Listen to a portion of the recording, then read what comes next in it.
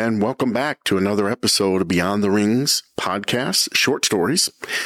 This is Jeff Wells joining you today. Thank you for tuning in and taking a few minutes of your time to listen to how God has been at work at Previous Olympic Ministries and how we would invite you to join us in being a part of what God will be doing in Paris 2024 next summer.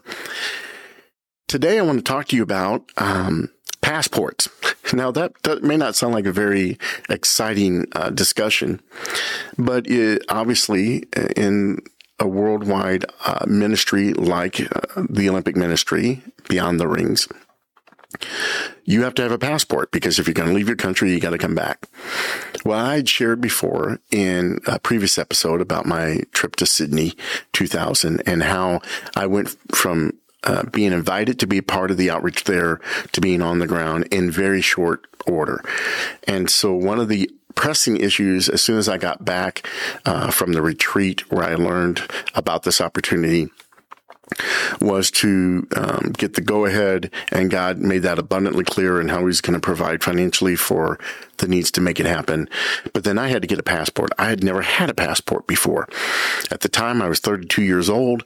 It was the fall of spring of 2000, and I was a young father. I know I wasn't that young, but we had our first child, and I was a youth pastor, but all my ministry I'd done had been mostly in North America, and we had traveled a couple times with family just across the border to a few Mexican border towns. But beyond that, I'd never been outside the country, certainly never off the continent of North America. And so I find myself needing a passport. So I fill out the application, I send it off. I have to pay extra to expedite it. And that was a painful thing to do because again, we were very, financially struggling as a young family. My wife was a stay-at-home mom at that time with our oldest daughter, and I was a youth pastor. And, it was a very challenging time, but God was so faithful through it all. And, but we got we got my passport. And it is one of the things that I'm not always good about deadlines and when things are due, especially like renewing license plates or driver's licenses and things like that. But I have kept my passport current, and that's more important now than ever because of, requiring, used to, you could go to Mexico, you could go to Canada without a U.S. passport, but you can't do that anymore. We've not been on a cruise yet, but if you're going to dock in any foreign country on a cruise, you got to have a U.S. passport. So it's just a necessity anymore. But it has been a great joy to fill that up with all these Olympic opportunities. And I was thinking about this episode and thinking about passports. And I wanted to talk about me getting my passport. One, to just praise God and brag on him and his faithfulness in providing.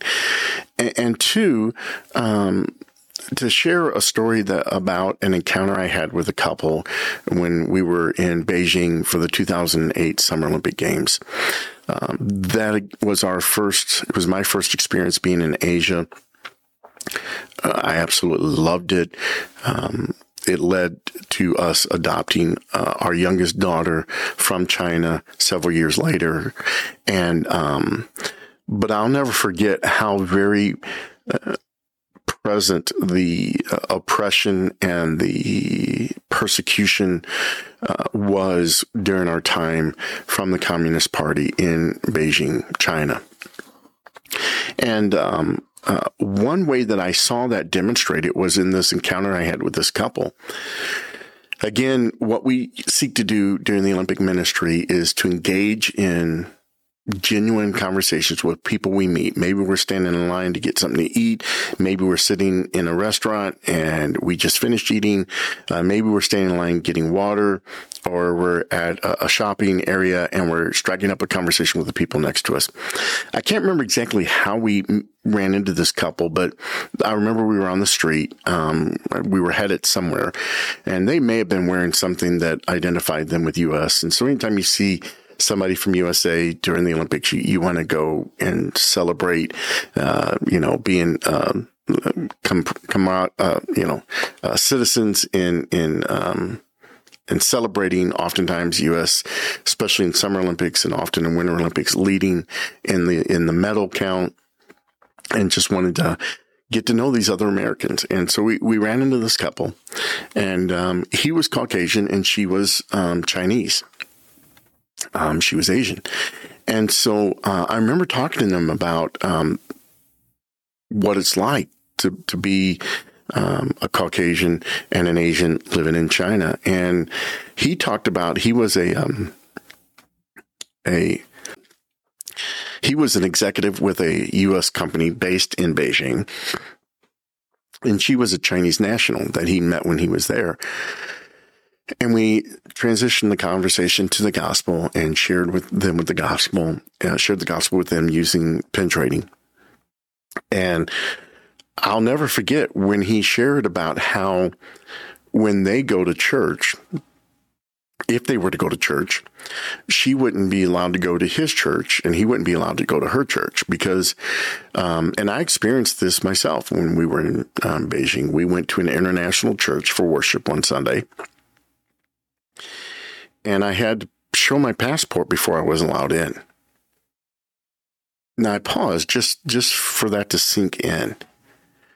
As an American citizen, the idea of having to show your passport before being allowed to enter into a place of worship is just so completely foreign. And yet that's a normal practice for people living in some countries around the world.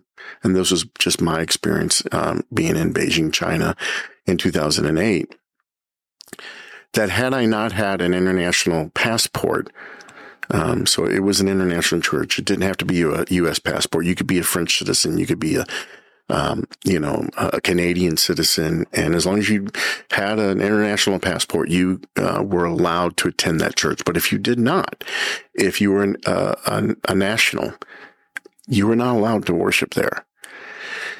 And it was just a very profound reminder of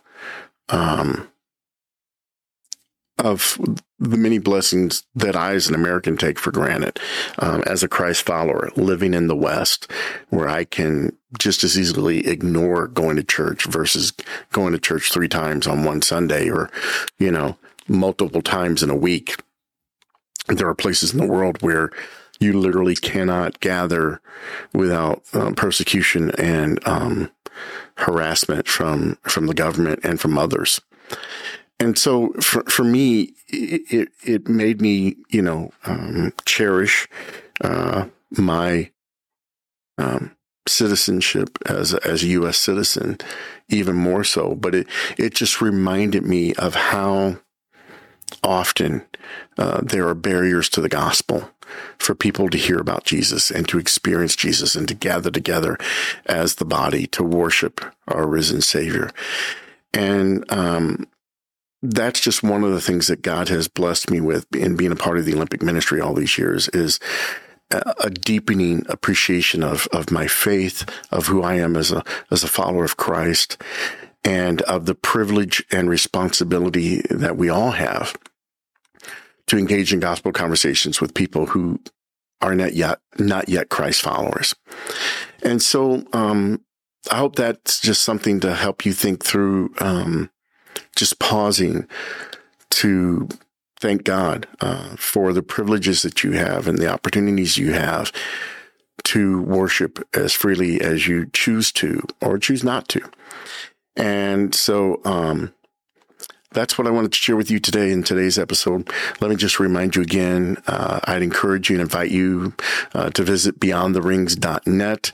There you can find out about how to be a support team member, where we ask you to pray, give, and share. Pray about the ministry. Pray for Paris 2024. Give. We need financial contributions to purchase pins to use in gospel conversations. We give the pins away for free. We don't sell them. We don't trade them. We give them away as a free gift, just like God's gift of salvation is free to us. And then not only for the pins, but for provision. I'll be in Paris on the ground as the team leader for over 20 days. Obviously, that takes money to pay for lodging and meals and transportation and all those things, as well as flying over there and back. So there's lots of needs financially. We ask you to prayerfully give and then to share. We invite you as a support team member to pray, to give, and to share. Tell others about Beyond the Rings. Tell others about what God is going to be doing during Paris 2024. Share with them about this podcast and about beyondtherings.net, where they can go and check it out and learn more about the ministry for themselves, and hopefully can be excited about joining us as a support team member. And even some, much fewer, may even feel led to be ground team members. You can reach out to me and talk to me about what does it look like to be on the ground during the Olympics, doing what you're doing there, Jeff. And we're looking prayerfully to add ground team members to Paris 2024, to Italy in 2026, and to Los Angeles in 2028. And so let's have those conversations. I'll be happy to converse with you about that and to get that conversation started. So again, thank you for joining me today on today's episode, Beyond the Rings Short Stories. I'll catch you next episode.